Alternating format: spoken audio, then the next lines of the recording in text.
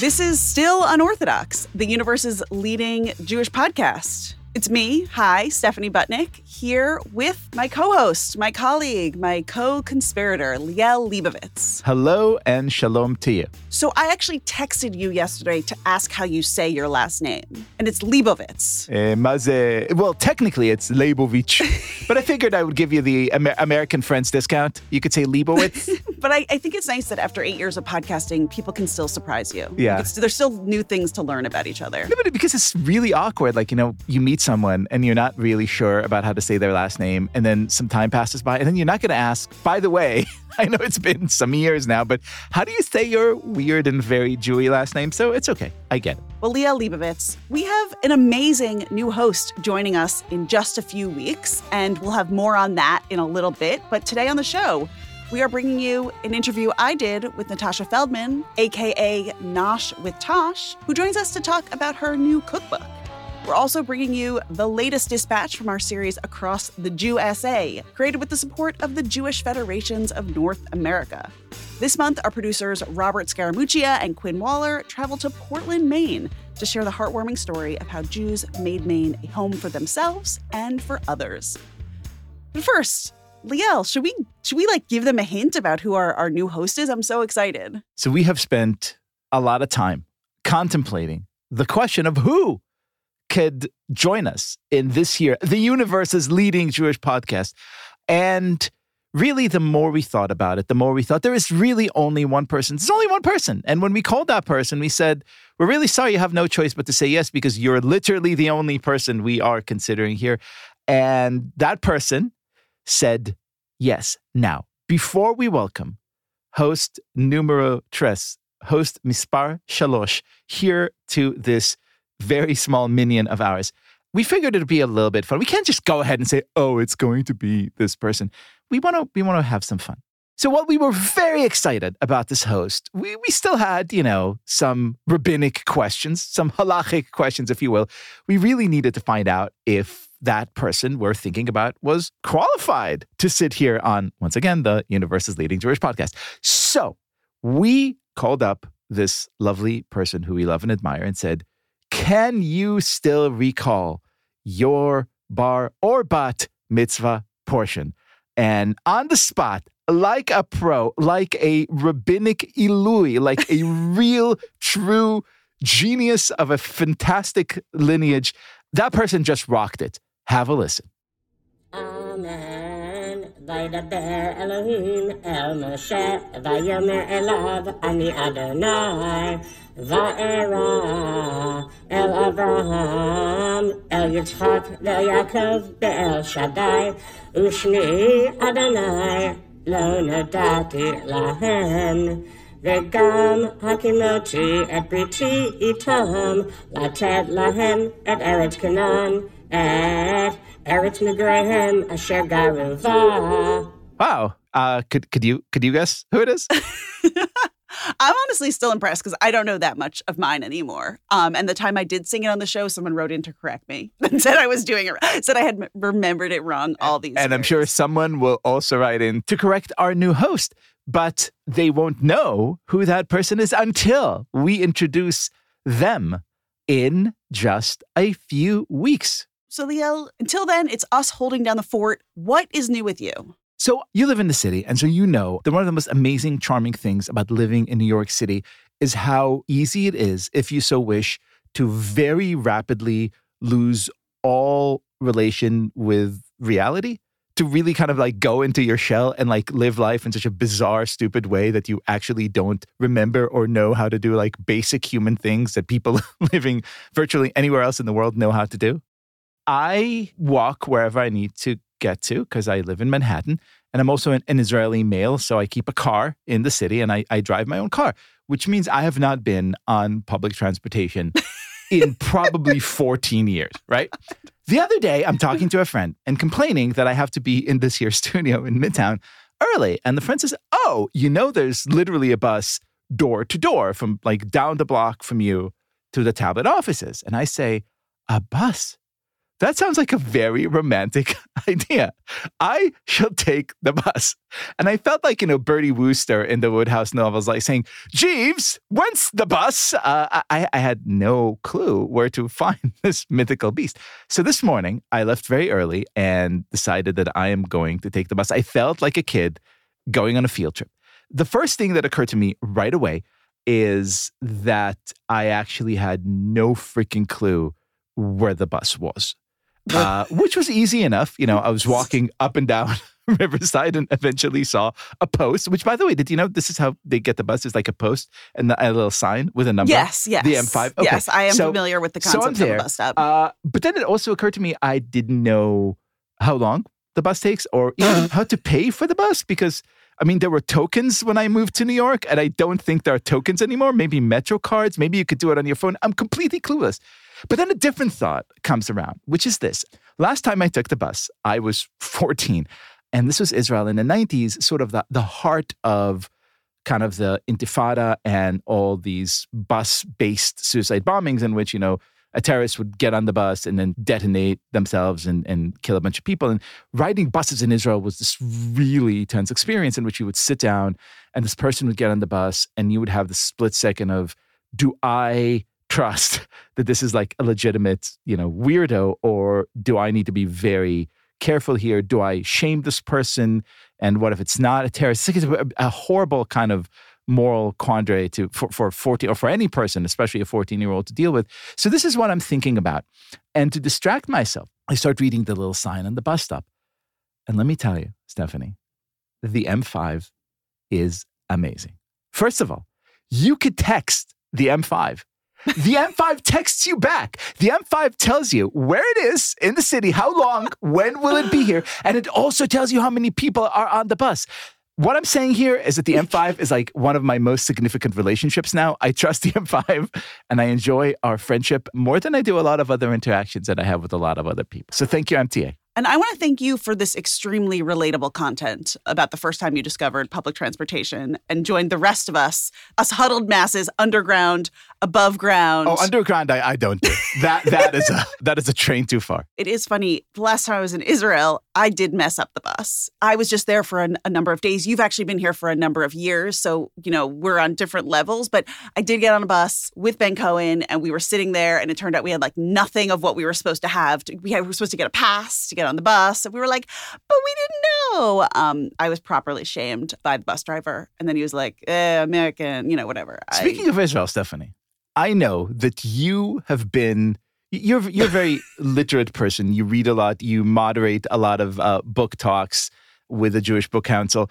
But these last couple of weeks, I have seen you more excited than I've seen you in a very long time about a particular volume that is right here on the desk in front of us.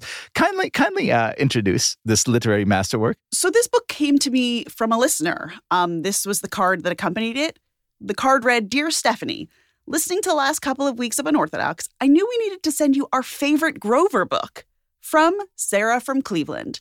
So Sarah from Cleveland sent me, honestly, something that changed my life as much as the M5 changed your life. It's a book called Grover Goes to Israel. Yeah. And it's part of the Shalom Sesame collection. And so, okay, Grover Goes to Israel. Liel, tell me what is on the cover of this incredible book. Before I do, I would like listeners to close their eyes and imagine a book called Grover Goes to Israel and what they might expect to find on the cover. Go ahead. This is a guided meditation. Close your eyes. Breathe deeply. If you said a freaking camel and a pita with falafel, you are absolutely correct. Grover, looking like he had just finished basic training with Givati, is standing here holding a large, really like larger than his face, pita with falafel. And standing really dangerously close to him is a beatific looking camel. Okay, but we will learn more about that camel inside. So here's how the book starts. Shalom means hello. Also goodbye and peace. Well, we get to that in the end of the book. It is I, world traveler Grover, off on an adventure in the land of Israel. I go to the market at Machne Yehuda in Jerusalem. This is where he's eating the falafel. He is at Machne Yehuda. Look at this. This is a completely accurate rendering of that shuk. Yes, of course. We see the fish because stand. Shuk Machne Yehuda looks a lot like, the 14th arrondissement in Paris with nice little chandeliers. No, this is okay. Well, you have your fishmonger right next to him. There's like a bunch of clothing just hanging on rods. And then he goes straight to the kotel to say a prayer. And here's Grover putting a note in the Western Wall. Alongside him, many different, there's a Hasidic guy that's a blue Muppet. There's a blue Hasidic Muppet. Yeah. What sect are the blue Hasidim? It is amazing. The Bluviverse? And I will say that when she sees this guy, she says, Daddy, this one over here. Because he's the only one. That's actually really interesting because he's not Grover. He's not a chassid. He's not wearing a talis and a he's not kippah, green. And he's also not a soldier. This is really wild. Let me show you some other things. He goes to the desert and climbs Masada. Phew. Yeah. By the way, I'm sorry. Path. The previous page is the kibbutz in which the houses look exactly like the home Luke Skywalker grew up in on Tatooine. They're like Star Wars mud huts. They're very nice. Well, okay. Then I have lunch in a tent with my friends, the Bedouins, and their camel, Amira. So we got the camel coming back. Grover is on Birthright. This is Bedouin tent night. Yep. Grover. And is the next page Grover making out with an Israeli soldier? I mean, did they go there?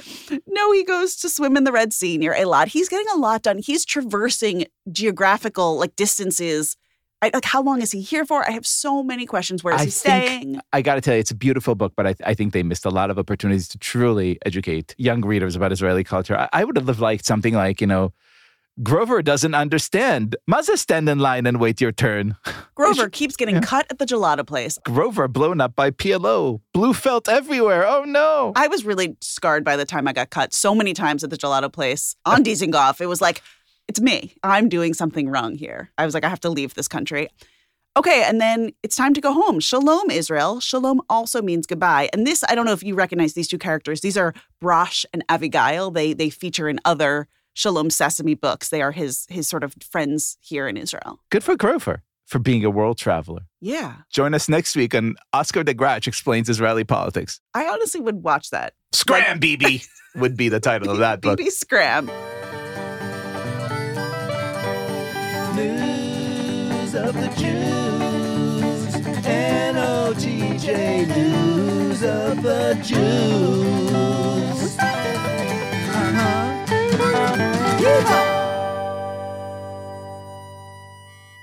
We have actually late-breaking, just over the transom news about one of our favorite topics. Yeah, and equally as ridiculous as Grover going to Israel is not ridiculous at all. It's the Genesis Prize, which really has got to be, at this point, the world's single stupidest prize. It is touted as the Jewish Nobel. Although, as we say on the show, the Nobel is the Jewish Nobel.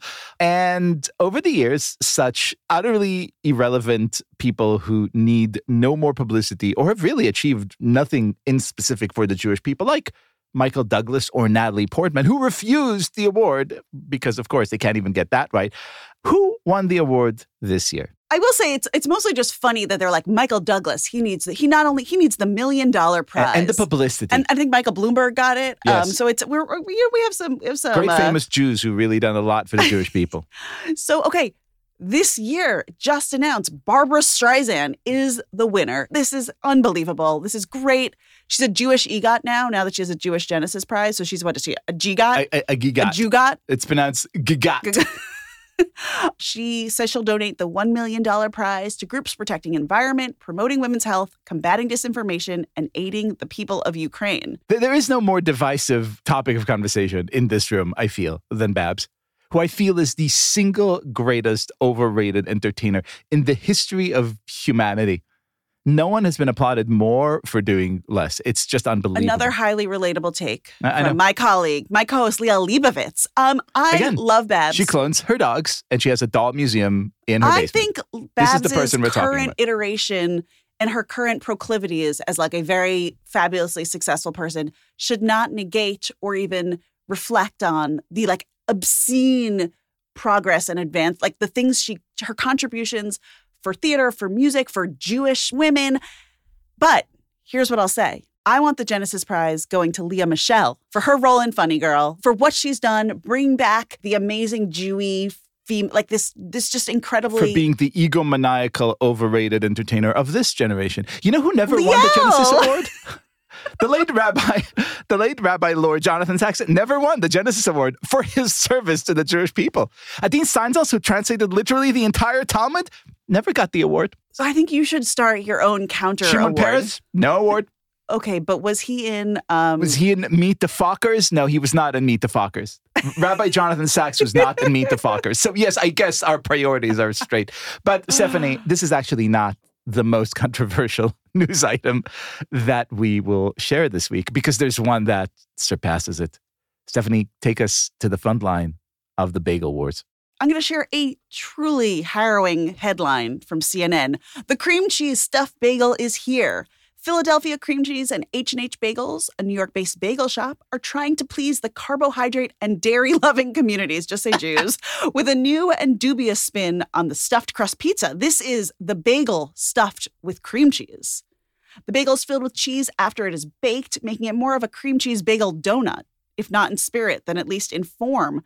Thank you, CNN, for this brave reporting. This is the most insane thing I've ever heard. It's a bagel with cream cheese on the inside. Can I tell you why I absolutely, actually, genuinely love this? Surprise me, please. Okay. So first of all, objectively, obviously, this is Chilul Hashem, right? This is a violation of God's name. This is unholy because it is a bagels, a cheese stuffed bagel donut, which should not exist. However, as we also said on the show, the bagel at this point is arguably the world's least Jewish food stuff because if you could get something in the airport in South Dakota, it is no longer property of the Jewish people. We have bequeathed it to a grateful America.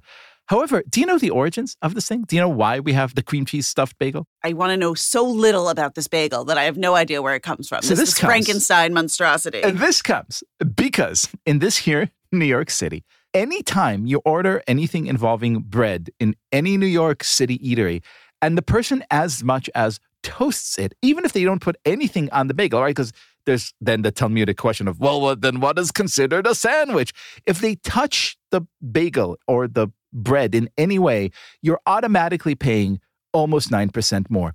Enter a clever CPA who said, what if we stuff the cheese in the bagel? It will save 9%. Why pay retail? It's genius. So this is designed to save customers money, basically. Yep. Wow. Or some marketer in Philadelphia cream cheese is like, you know who's really cheap? Jews. So how about we just save them 9% by stuffing the cheese in the bagel? I don't know what... possibly anti-Semitic is what I'm saying. I don't know what I'm more moved by. Like this horror, this sort of genetic modification of something that I consider to be a truly pure object, the bagel, or the ingenuity behind a tax loophole. Like that's a Talmudic thing, right? Like how can we save a few bucks? Like I don't know which, as a Jewish person, compels me more. Well, if it helps you, they launched it on tax day. This is the nerdiest, most Jewish story ever. But speaking of new iterations of a classic, my favorite news story this week comes to us from JTA. Adam Brody to star as charming rabbi in upcoming Netflix comedy alongside Kristen Bell. So Adam Brody, who I literally call Seth Brody because he's so immortalized in my brain and all of everyone's brains as Seth Cohen from the OC.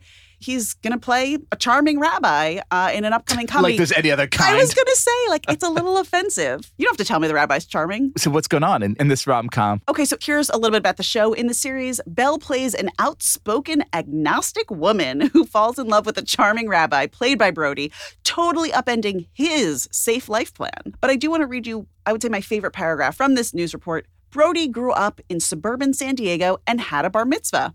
Belle, who is not Jewish, has appeared in a range of hit shows and movies from Veronica Mars to Frozen to The Good Place. I love that we in JT, we are identifying people as not Jewish. Right. And I was like, by the way, who is part of that minority of Gentiles in the world? Look, I have tremendous sympathy for both of these particular actors, and I always like anything starring a rabbi is great. I mean, just bring it on. I'm not going to be picky. But I really wish, and if this is still being written, and if you're listening to us right now, Hollywood. Are you there, Hollywood? It's us, Unorthodox. I really wish that there would be some real attempts at actually grappling with faith. I mean, the last time I saw a rabbi on screen that I truly loved was the Ben Stiller character in Keeping the Faith. And part of what made this movie so great, aside from being completely hilarious, is the fact that you could actually feel what this person was dealing with. The theological questions, the communal questions, they weren't side notes and they weren't kind of, gag lines. They're actually a fundamental part of the story and the drama. So, Yeah, I think, look, in a weird way, and this is a theme of our upcoming conversion episode, in a weird way, I think every relationship is an interfaith relationship because no two people are at the exact same spot on the faith kind of spectrum, even if they hail from the same tradition. So what a great idea and what a great opportunity to have this discussion. I just pray, no pun intended, that it be done actually thoughtfully. Well, how about that, I think it Hollywood? will, because Real the faith show that most of us have. is being created by Erin Foster, who herself is sort of, has been around Hollywood. She converted to Judaism at the end of 2019. Stephen Levitan, who was behind Modern Family, he's executive producing. So I actually do think this might be a really great example of like what it means to actually grapple with who you thought you would be, what you thought your life would look like. I don't know. I'm excited for this. I just hope they count the Omer on the show.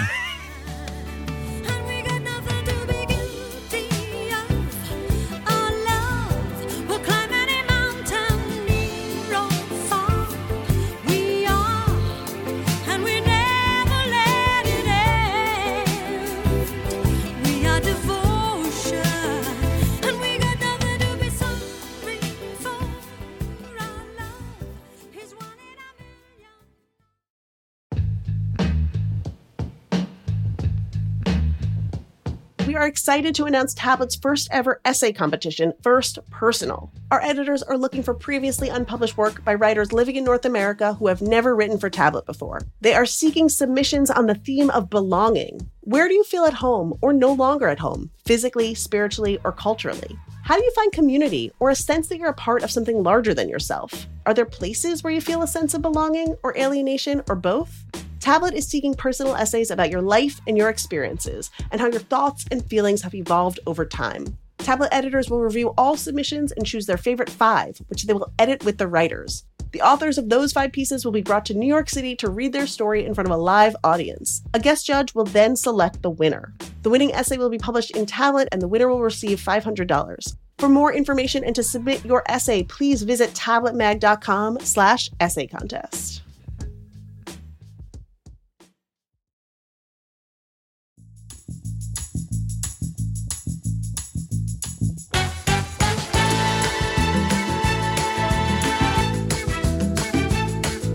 Our Jewish guest this week is Natasha Feldman, a chef and food personality better known by her social media handle, her nom de gram, @NoshWithTosh. She and I sat down when she was in New York for the launch of her new cookbook, The Dinner Party Project. We talked about how food and family were always intertwined for her growing up and how she later used food to find her own community. She gives us some expert tips on throwing a successful and low-stress dinner party, and I had a blast talking to her.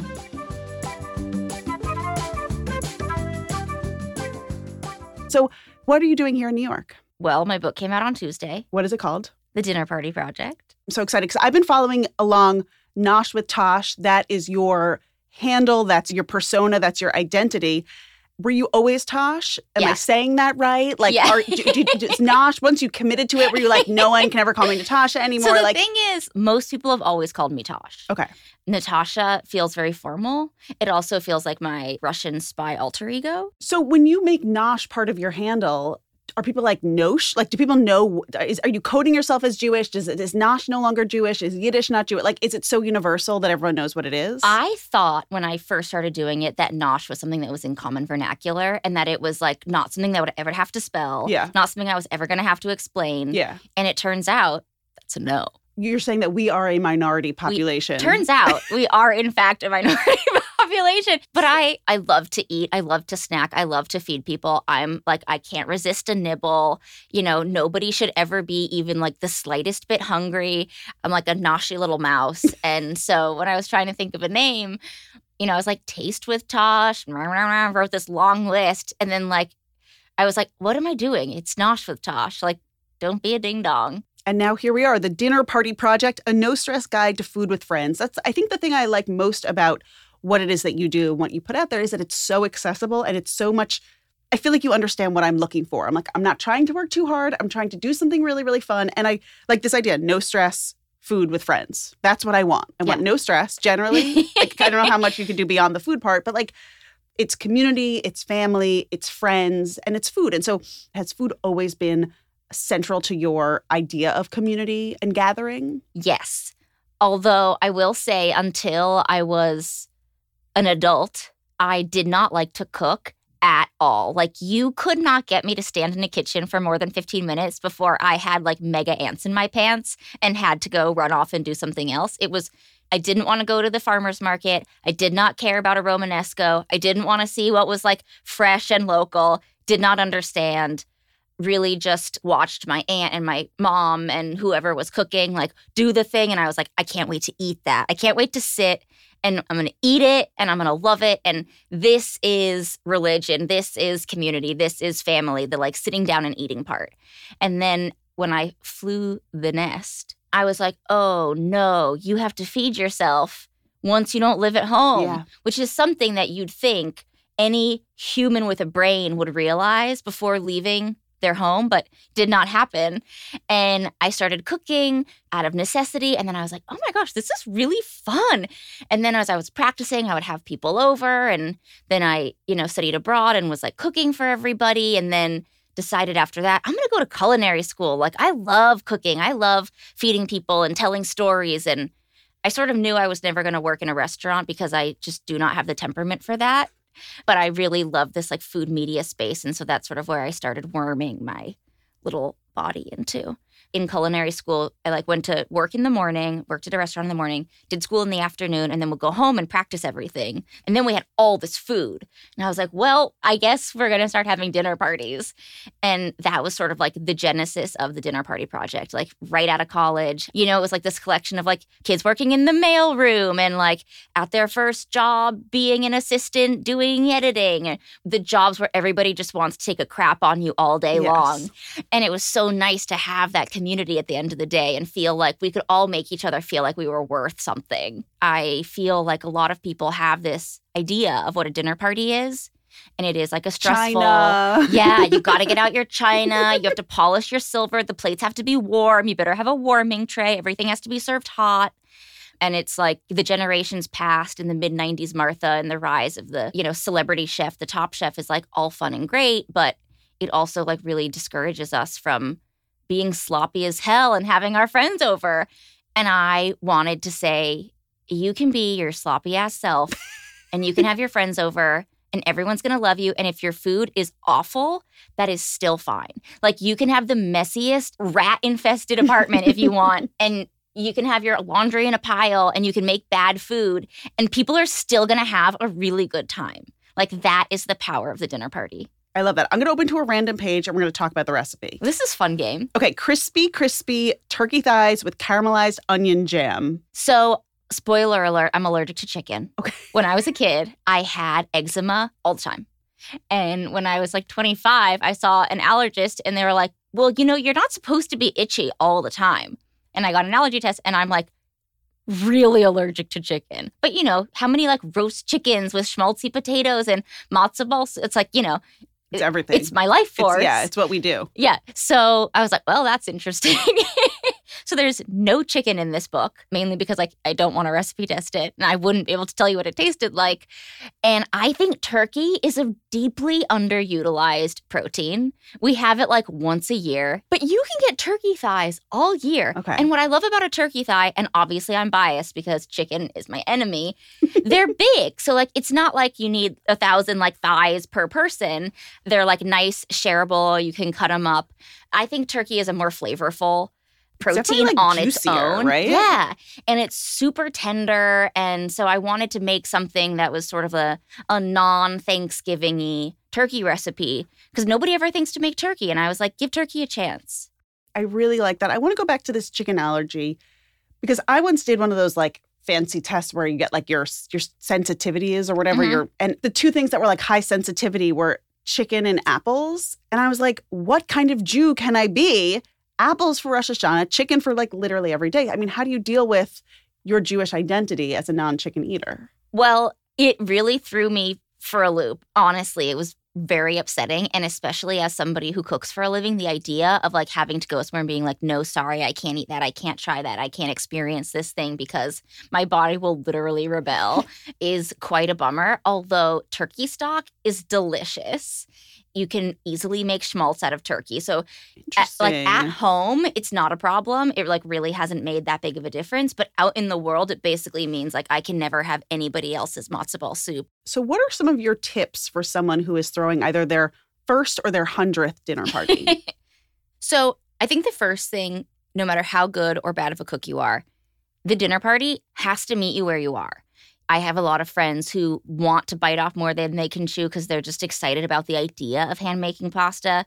But if you're like a working person and you get off at 6 and you invited your friends over at 7, do not try to make that, even if Get you down can. that attachment from the, Nobody wants to come over and see that you have a pasta attachment out, but you haven't used it yet, you know? Like, I feel like especially being Jewish, like if I go show up at your house and there is not food anywhere and I don't know when there's going to be food. That's the worst. That's the worst case scenario. It like sets, even though I've eaten lunch, you know, like 5 hours ago and I'm not close to starving. It's an existential panic, right? Where you're like, why am I here? When's my next meal? Yes. Yeah. And I'm like, if I can't see the food and know when it's going to happen, I'm not present. I'm not having a good time. Like, you need to ideally have like the majority of the stuff done for your meal, or you have to have ample snacks. AHS, always have snacks. And if there's snacks out and then dinner is like, you know, way late or even destroyed, it doesn't matter because I have ingested food and now I am chill. Yeah. Even if it's like 4 bags of random chips, I don't care. I just want to see food and know I can put it in here. Yes. People are usually hungry by the time they arrive at the place they're having dinner. So and it sucks because you're invited over and you're like, someone's cooking, but you're like, but I'm really hungry right now. Yeah. And you can't, it's rude to be like, excuse me, can you put that in the oven immediately? I see it on top of the oven. It needs to go in the oven right now. This is actually how this works. But yeah, don't bite off more than you can chew.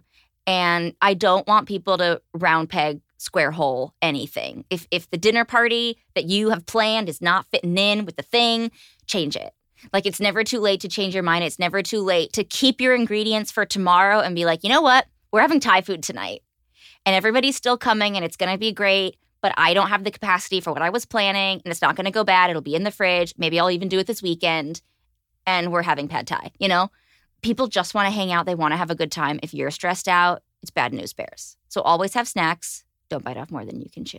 You know, it's interesting because we Jews have a built-in dinner party, right? Weekly. Mm-hmm. Shabbat. I will fully admit, Shabbat dinner is something I really want to start to do. Like, my dream is like, on Friday nights, there's such an interesting mix of people over. And I'm just like, I don't know when that's happening for me, but I'd like to get there. I think most Jewish people have a complicated relationship to actual religion and the religious elements of Judaism. But I feel And the chicken. But I feel very, very strong about like Jewish culture. And I do believe that the dinner party is my Shabbat.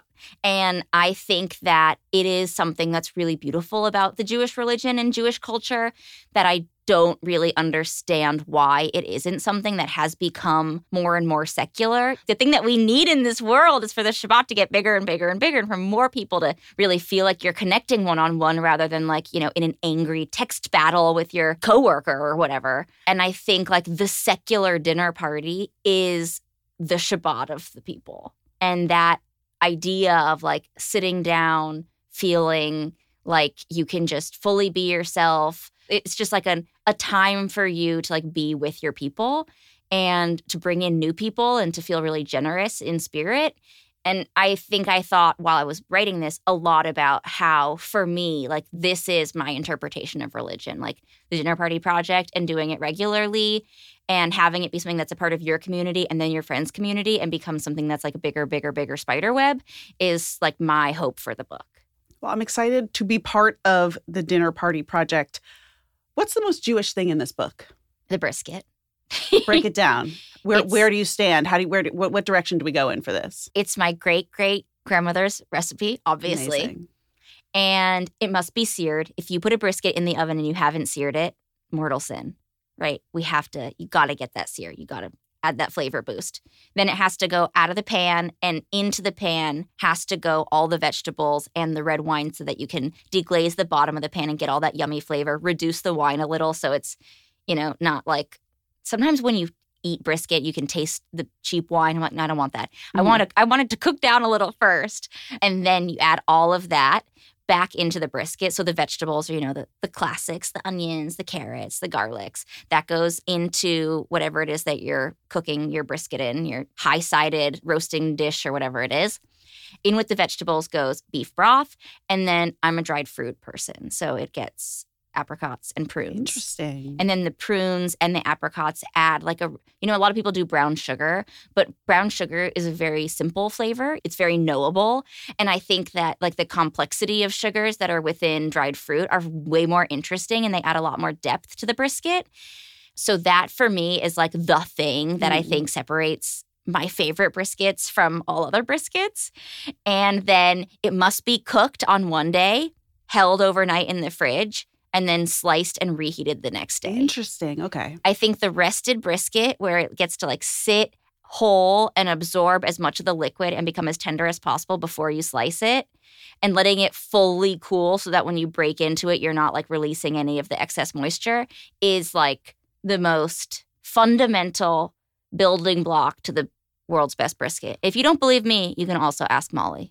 I always thought that the reason you did brisket in advance was to get it out of the way, 4 days before Passover. Yeah. But you're saying there's actually a culinary value Yes. in doing that. It just is kismet that it works out both ways. Obviously, making things in advance is something I talk a lot about in the book because you want to have friends over. You can make the salad dressing a day before. You can make a cake 2 days before. All of these little things that you can do are going to make your future self really happy when it's time to have people over.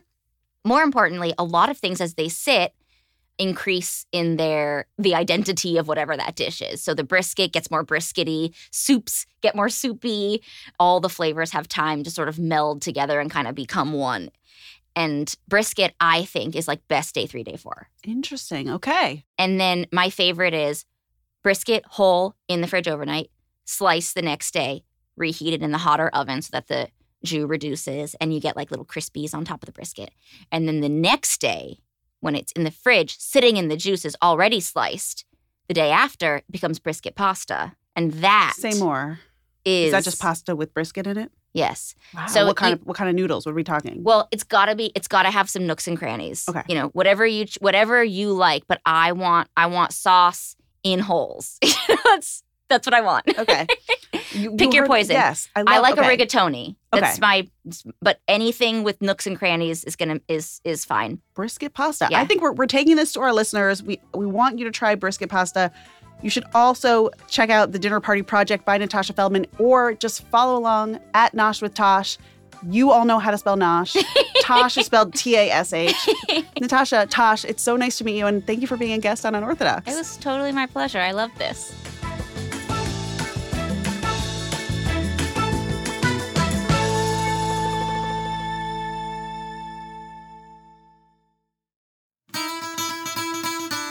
Mailbox, got a letter in the mailbox, got a letter in the mailbox, mailbox. All right, it's time for the mailbox. The first letter, Stephanie, it's all you. It is quite literally all It's me. Cohen's all the way down. Here's the letter. I am totally verklempt to realize Stephanie's New Jersey family is the Cohens that I know. I raised my 3 kids in the same town as the Cohens. I've been a fan of Unorthodox for years. I feel like I know all of you from just listening. Love you all. Good luck, Mark. Keep up the great work, Liel and Stephanie. Michelle K. Schneck, Unorthodox superfan. First of all, I love the name Michelle K. Schneck. It's just a great name. And second of all, The Cohens That I Know is a fantastic title for a book. I think you should write it. This is Cohens your That I Know. This is your tell-all great memoir phrase. about your in-laws and their wonderful family. We now have a longish, serious, and quite moving letter that I want to share now because I think it's a great, almost teaser trailer for our annual conversion episode, which, if you've been listening, you know, is this show's Oscar, Super Bowl, World Series, all rolled into one, are kind of one of the highlights of the unorthodox year. And this touches on a lot of the issues that we're going to talk about on this year's conversion episode in just 2 weeks. Hey, Unorthodox. I'm an aspiring Jew by choice and wanted to share with you my very first challah and, frankly, my first bread-making attempt ever. Listening to your episode with Beth Recanati when she talks about challah being her mind's quiet time inspired me, though I'll admit my experience was slightly less relaxed. That makes two of us. I wanted to pose a question to you all about conversion as well. Maybe you've heard similar things throughout your conversion episode interviews. I am 27 and I was raised with zero religion, and I had no attachments to any faith outside of some resentment towards Christianity from experience throughout young adulthood. But I love the way Judaism places so much emphasis on the here and now, offers a million ways to ritualize life and make ordinary moments holy. I love the intellectual honesty that exudes from every book I have read so far about Judaism. I always desired a deeper connection to faith, but seeing as I couldn't honestly commit myself to blind faith in Christ, I didn't see that ever happening for me until Judaism. However, there is a guilt that comes with not wanting to convert to Orthodox Judaism. My fiancé is Jewish and was raised loosely Reform, though recently we've both become more interested in dabbling in observance and have been attending a conservative synagogue. In my mind, if he eats a BLT, he's of course still Jewish and could go about that journey in his own way. But if I eat pork, struggle with awkward vulnerability of praying aloud, let alone don't plan to cover my hair once I get married or go to the mikveh every month, etc., am I just converting to the parts of Judaism that I pick and choose? I know many people, especially in the United States, would welcome me into the fold despite not converting Orthodox, but there is a level of what I guess you could call cognitive dissonance about this. I want to do it right and respect the tradition I've come to love, but if I'm not willing to go all in terms of observance, how can I come to terms with not feeling like a fraud? Or should there be a higher standard that converts hold themselves to in terms of observance? And if so, what are they? Thank you, Anonymous. Wow. I'm stealing that phrase, aspiring Jew, because that's what too, we all I are. want to be an aspiring Jew. I love it so much. This letter was too good not to share now, but we're going to wait to answer it until our conversion episode in 2 weeks. If you have thoughts for this letter writer or have grappled with this or similar questions yourself, or want to share your own conversion questions or fears or hopes, call us or write us. You can send emails and voice memos to unorthodox@tabletmag.com or leave us a message on our listener line at 914-570-4869.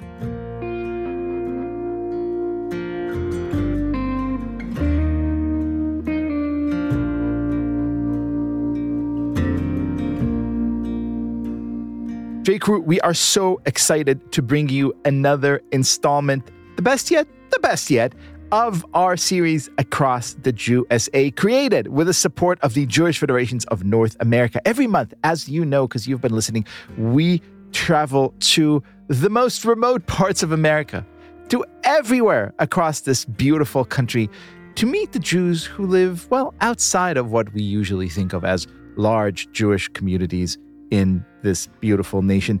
And this month, our producers, Robert Scaramuccia and Corinne Waller, traveled to the main stage, as we call it here, Portland, Maine, to bring us a story about how Jewish immigrants made a home in Maine and how Jews today are helping new immigrants make a home there too.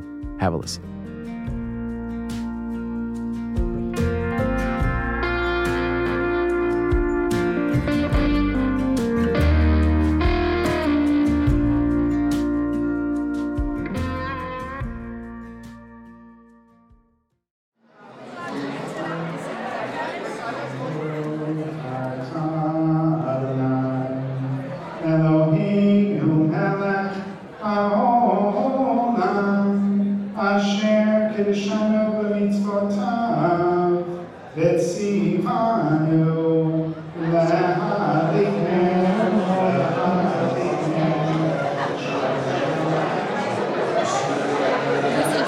You've probably heard the blessings over Shabbat candles before. You might have also heard the adhan, the Muslim call to prayer. But have you ever heard them both at one dinner in Maine? I'm unorthodox producer Quinn Waller, and a few weeks ago, producer Robert Scaramuccia and I traveled to Portland, Maine, to see what was up with the Jewish community there. And what we learned was that the best way to learn about this community was by watching it break bread with another community. Wilmington, Delaware, gonna find a deli there, looking for a dreidel in the cradle of the heartland. Lots to see in Lakewood, Jersey, but there's a man of Shepherd's down in Louisville, Kentucky, North, South Carolina, looking for locks in a country diner. I can say we're on our way all across the USA. In April of 2023, Portland was home to one of Maine's first combination Shabbat dinners and iftars, the traditional meal that Muslims eat at the end of the day during the month-long fast of Ramadan. It was hosted by the Jewish Community Alliance of Southern Maine and the Greater Portland Immigrant Welcome Center. Events like these are part of how Portland's Jewish community connects to its traditions and to its neighbors. Maine's Jews found a home here over 100 years ago. This is the story of how they've helped make it a home for newcomers today and how this work helps them feel deeply Jewish. So let's go to dinner. Here we go. Here we go.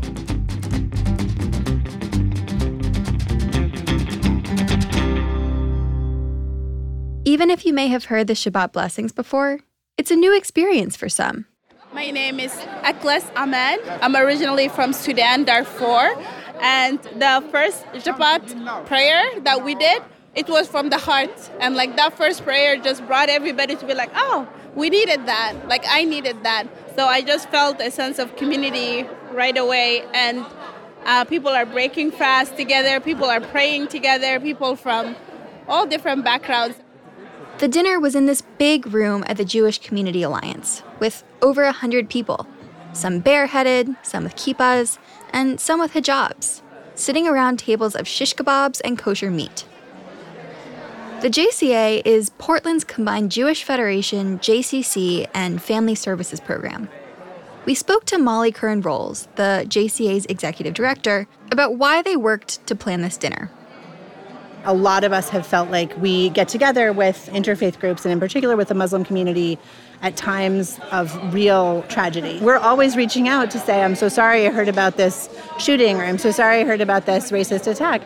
To have the opportunity to say, yes, we will stand in solidarity with one another when we need to, and also we want to befriend one another. We want to get together and celebrate and have really happy times too. That's a very important thing, I think, for us to build friendships and to get to know each other in a positive way and not have this constant sense of needing to react to what those who want to do us harm are kind of calling the tune, maybe.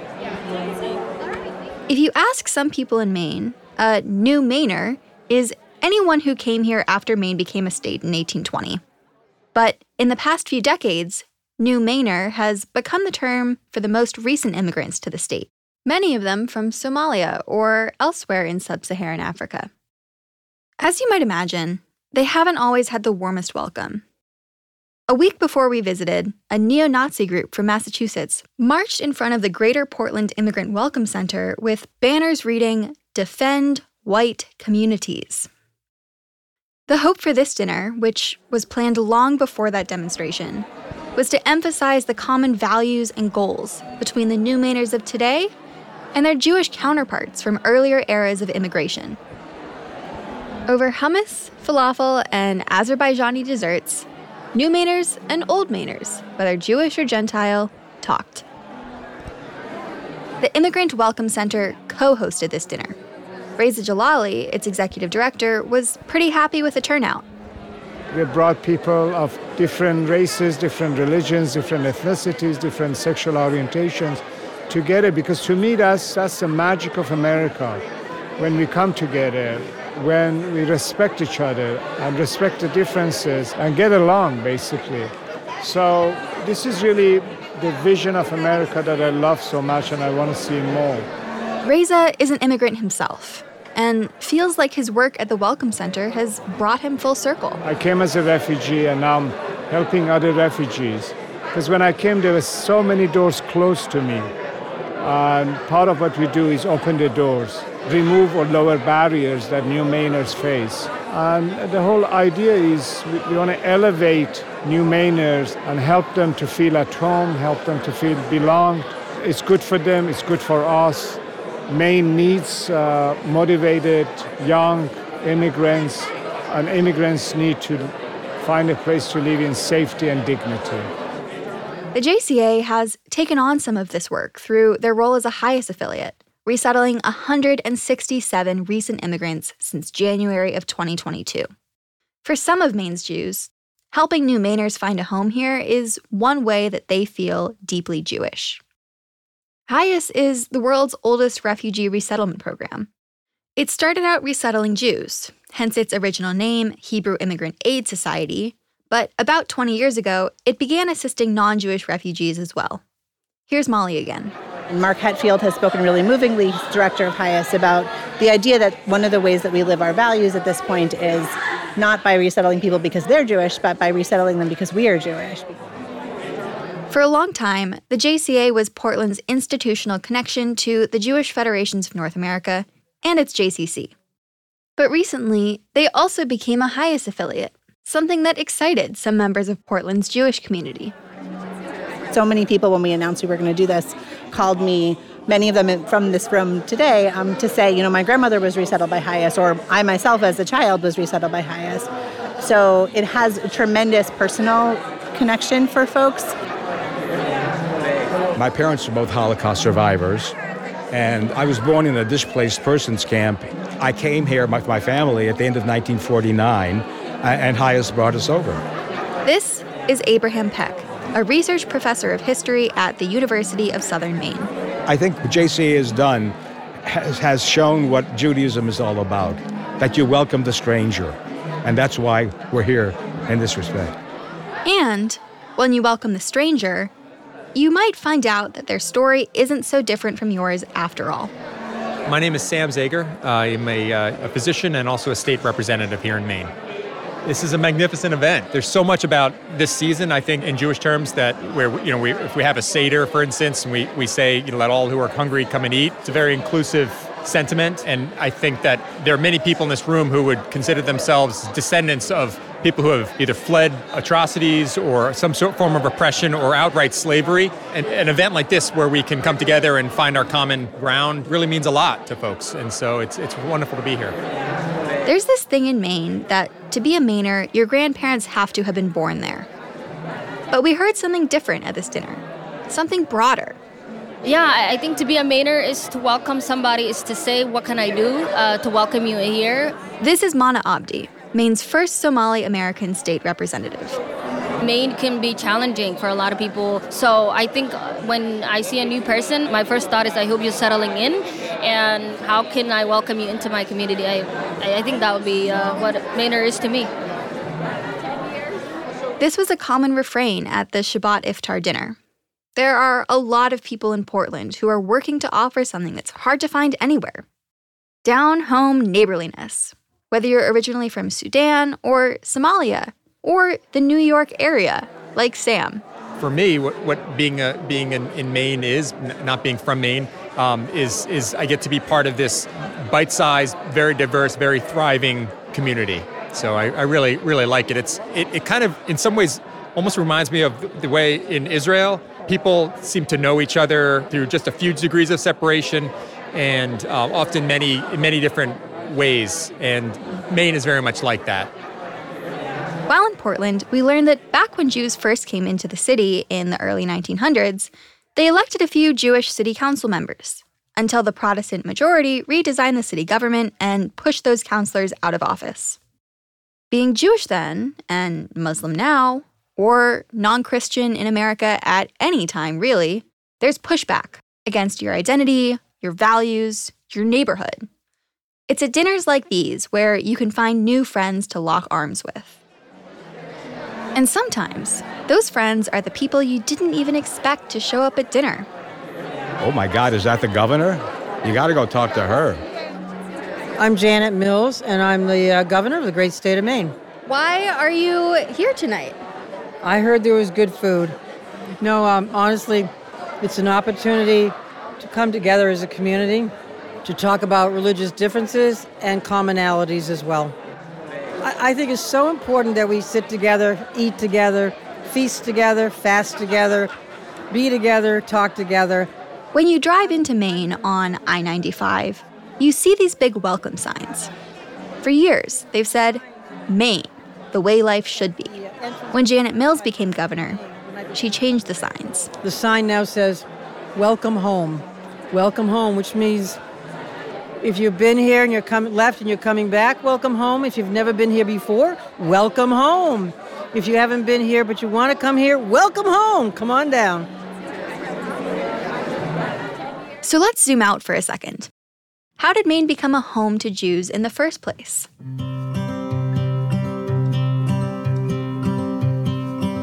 Maybe you've heard the classic story of Jewish immigration to America. Jews go through Ellis Island and end up staying in New York, making homes in Brooklyn or the Lower East Side. Some traveled a little further along the eastern seaboard, maybe to Boston or Philadelphia. But in the early 1900s, there were some Jews that came to New York or Boston and thought, this is just too warm. The number one common factor among Jews who landed in New York and found their way to Maine is they all came from northern parts of Europe. Some of them explicitly, and I suspect all of them at some subconscious level, were looking for a climate that felt like home. This is David Friedenreich, a professor of Jewish studies at Colby College. We met him on Commercial Street in Portland, near where Hasidic, Lithuanian, and Polish Jews first set up their lives and businesses. You can still see the facade of Clayman's bottles. Miscellaneous bottles of you name it. But there were nice bottles. People wanted bottles. They went there. Along with Clayman bottles, Portland's Jews founded furniture stores and clothing shops. At one point, there was even enough demand to sustain 6 kosher butchers and 3 Orthodox synagogues, one each for the Lithuanian Jews, the Polish Jews, and the Hasidic Jews. There was so much Jewish activity that Portland earned the nickname the Jerusalem of the North. But Jerusalem has never been a home to just the Jews, and it's the same in Portland. Maine's Jews made a home here right alongside other immigrant groups. As we go up the street, we're going to move out of the commercial warehouse area into the residential area. This was the original immigrant neighborhood, relatively poor housing stock. And in fact, if we go far enough up, you'll still see some housing that remains in relatively poor quality and continues to be home to new raiders today. David gave us a tour of Old Jewish Portland, walking us by one old synagogue that now houses an architectural firm and dropping us off at another, Etz Chaim. Etz Chaim sits at the top of a hill that looks down on what used to be the Jewish commercial hub, and what is now home to Heritage Seaweed and OMG Cannabis, among other recent businesses. Etz Chaim shares its building with the Maine Jewish Museum. Welcoming the museum into their building was one way this synagogue held on downtown, while others moved elsewhere or shut their doors. We spoke to their rabbi, Gary Berenson, and he told us a bit about the kind of Jewish home that he remembers from his childhood. Beside the Jews were the Italians, and they also were accompanied by the Irish. And my father grew up hand in hand with the Italian people here. He spoke a little Italian, and they spoke a little Yiddish. So it was very interesting. They all got along. There was no anti-Semitism. There was no, I'm better than you. We were all immigrants back then. It was a good feeling to grow up in that. Nancy Davidson, the curator of the Maine Jewish Museum, whose grandmother was born in Portland, reflected on how things have changed. I would say that there was maybe 60 or 70% of the retail stores were owned and run by Jewish people. And now, if you ask me to name 5, I don't think I could. Old Jewish Portland and its particular version of home is more of a memory at this point. Those 6 kosher butchers we mentioned earlier, none of them are in business anymore. Nowhere in the entire state of Maine is there a kosher butcher, as far as we can tell. Rabbi Gary said his cousin, also named Gary Berenson, ran the last one. It's been out of business for 20 years.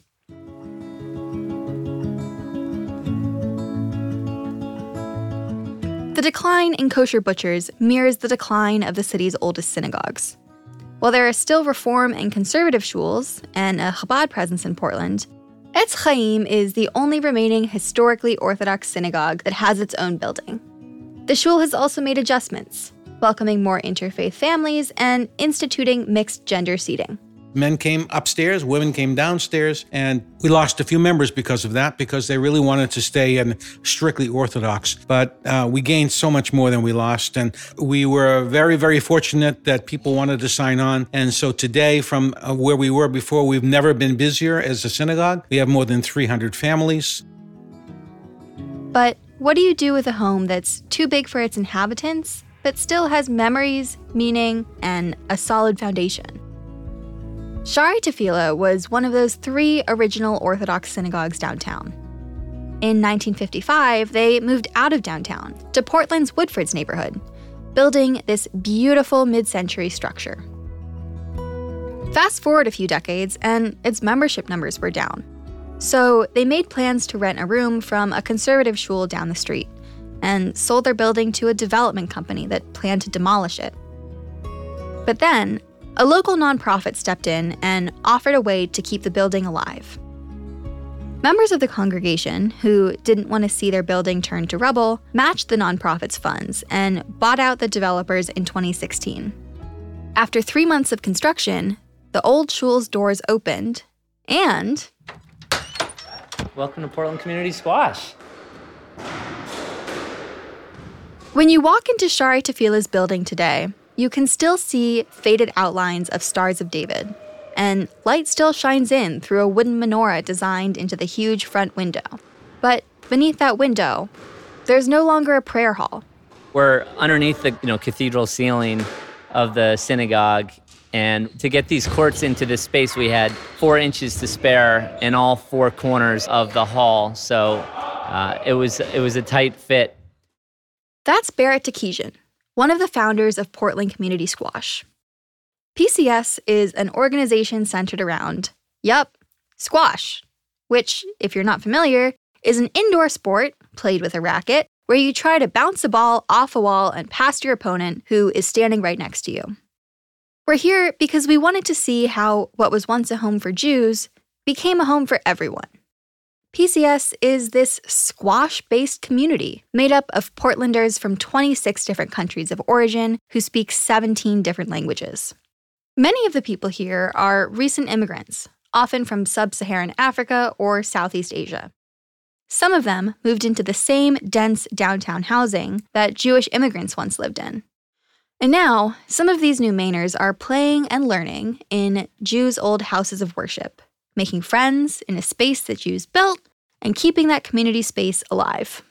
We visited PCS over spring break, so there were a bunch of kids there playing squash and kind of just hanging out. My name is Hafso, and I'm 13 years old. My name is Siham. Hello, my name is Soda. Hi, I'm Miriam. Hi, I'm Soleil. Hi, I'm Yusra. Hi, I'm Ren. I'm 12, and I'll be 13 in whenever August is. Did these kids know that this place used to be Congregation Shari Tefillah? I did not know this place was a synagogue until maybe 2 years ago I figured it out. Because, I saw the symbol, and I'm not Jewish, so I don't really understand what it is. I found out a week ago when I asked Kelsey. I saw the faded Star of David on the door, and I was like, oh, what's that? And she was like, oh, yeah, this place used to be a synagogue. I would look at the door and I'd be like, wow, this place used to be a synagogue. I actually thought this place, used to be a school. And then after, I knew it was related to speaking on, Judaism. I also, researched about it, and I've, seen pictures of synagogues, but, I've never actually, been in a formal one. Well, I have, I guess, now. Be nice to see what it looked like before everything got built in, everything got changed and painted over. I'd like to see what it looked like, which I never really got to see. So, some of them didn't know. Not initially. But playing squash here, they've been exposed to something new. There was one squash player, Ren, who was the only Jewish kid among the group we hung out with. Ren's also the child of David, our Portland tour guide from earlier. The synagogue here used to have a mikveh. It's out back, and instead of actually still having the mikveh there after it fell apart, PCS now stores basketballs there. And so it can be weird sometimes hearing hey, go grab a basketball from the mikveh, when that's not what I associate with the mikveh at all. But also, it's been long enough since the synagogue was here. I don't really think of it that way anymore. So this synagogue is no longer a synagogue, but it's still a place for a community to gather. It preserves some of what used to exist downtown. Instead of the Italians and the Jews and the Irish, it's the Sudanese and the Jews and the Ugandans, playing squash in an inherently Jewish space. From what we saw, Portland is a city that prides itself on its openness. A community where people try to learn about their neighbors. And when you think about how you make friends with your neighbors, sometimes it starts with your kids playing together. And sometimes it starts with an invitation to dinner. When we were at the Shabbat Iftar dinner, we also spoke to Rabbi Jared Sachs, who you heard make Kiddush at the very beginning of this story. I'm Jared Sachs. I'm the rabbi at Congregation Bet Ham in South Portland. It's really powerful to be among a diverse community and recognize our commonality. In the world in which we're living right now, there's so much that's about how we're different from others. And I think opportunities like this remind us that the spark of the divine is in each one of us, and it's the same in each one of us. It's our task to figure out how to find that and create more peace in the world. What we saw at this dinner was one picture of the future of Maine, where there was halal food being prepared in the kitchen of the Jewish Community Alliance.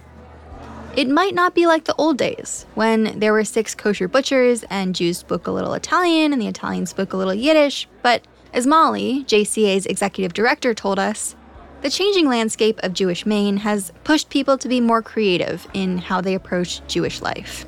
The contours of the community, the practices of the community have in many instances changed, but the depth of commitment and the way that Jewish life and Jewish thought is animating people is still really, really real on the ground.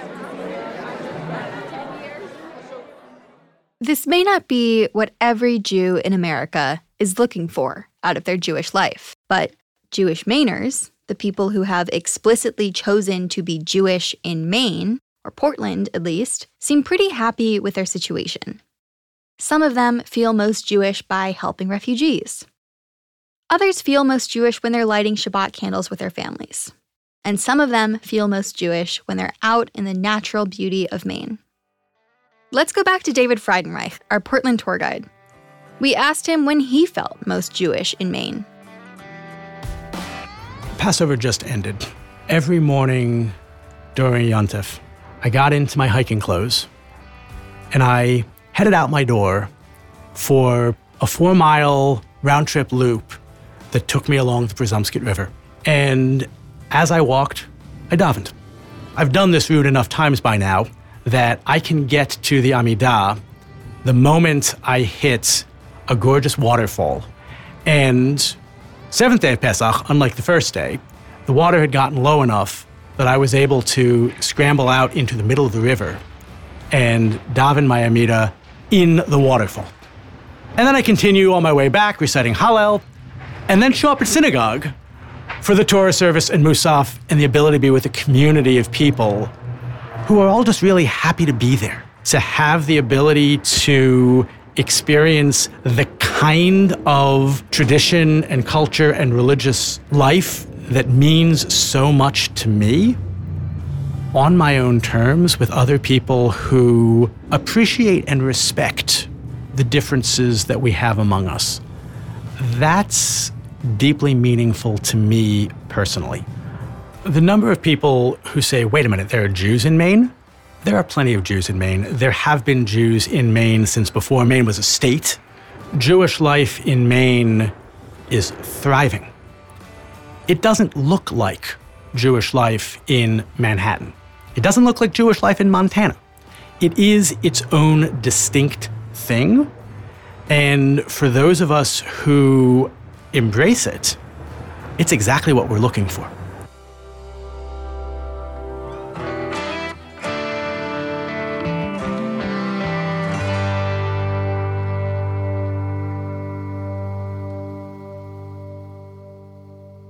For Mazel Tovs this week, we are all foregoing our collective mazels to feature the amazing, touching, and just so charming Mazel Tovs that we heard on a recent live show at Moriah Congregation in Deerfield, Illinois, where we had such a blast. Here are the dear people of Deerfield. My name is Lisa Newman. To my son Joshua, Mazel Tov for finishing college a quarter early. Stanford. I'm so proud of you. Your curiosity and your intellect push me in ways that I've never been challenged before. You're kind, you're loving, you have a great sense of humor. I'm so proud. My heart is so full for you. I love you.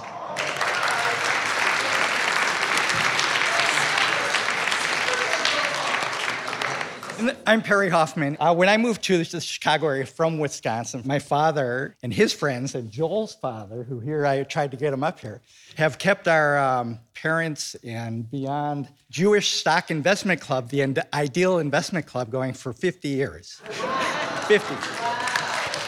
Yeah, Mark Harrison. I went to camp 50 plus years ago with Joel. Okay.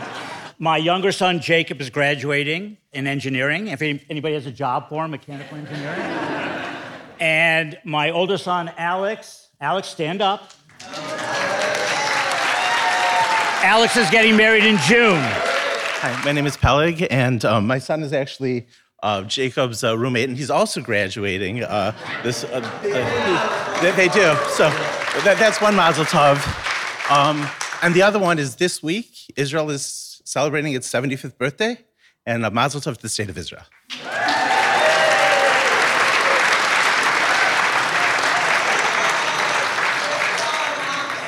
So in a very Jewish way, Joel is my uncle and David Ranis was my grandfather. And my Mazel Tov is to my son Zev. So Sari Winnick, my son Zev turned 16 last week and got his driver's license. I'm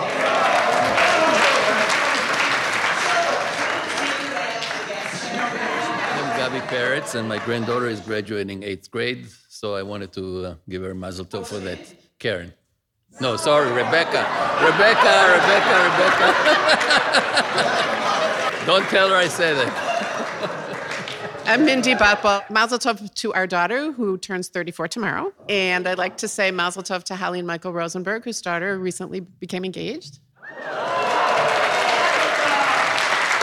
And I don't know Joel. My name is Alan Frankel. I'd like to offer a Mazel Tov to my son-in-law, Mike Sofer, who teaches high school at Oak Park River Forest High School, and started digging into the history of a Nazi who was discovered to be an employee of that school in the 1980s, and traced that history back to this guy's background in Germany, and wrote a book about it, which is being published by the University of Chicago Press.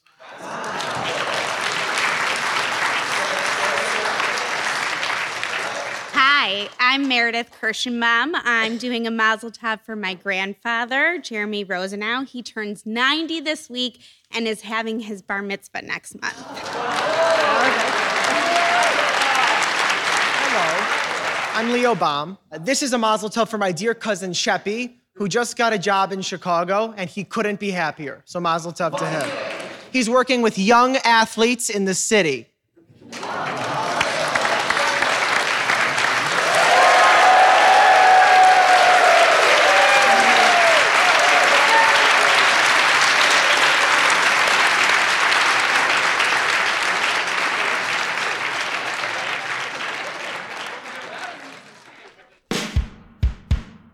All right, that's our show for today. Unorthodox is a production of Tablet Studios. The show is hosted by me, Stephanie Butnick, and Liel Leibovitz. It's pronounced Leibovitz. We are produced and edited by Josh Cross, Robert Scaramuccia, Quinn Waller, and Ellie Blyer, and our team includes Courtney Hazlett, Tanya Singer, and Daron Risquet. Administrative support from the wonderful Sam Hacker and Jordana LaRosa. You can follow Unorthodox on Twitter, Instagram, and Facebook. Just search for Unorthodox Podcast. We have awesome swag, including a tie-dyed Stephanie baseball hat and a Liel bucket hat.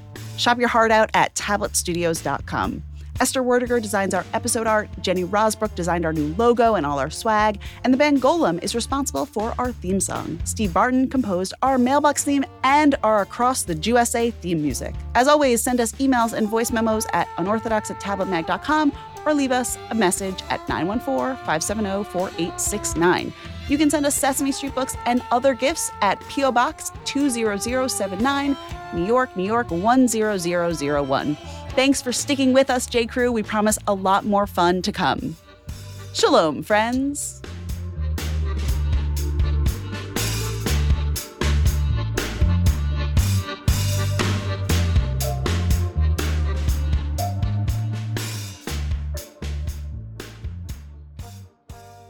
Shalom, friends. Like an Yeehaw. upspeak, right? Upspeak? Yeah. Shalom, Like a friends. cowboy. Shalom, friends. Shalom, friends. Shalom, friends. All right. Shalom, friends. Shalom, friends. This is Grover.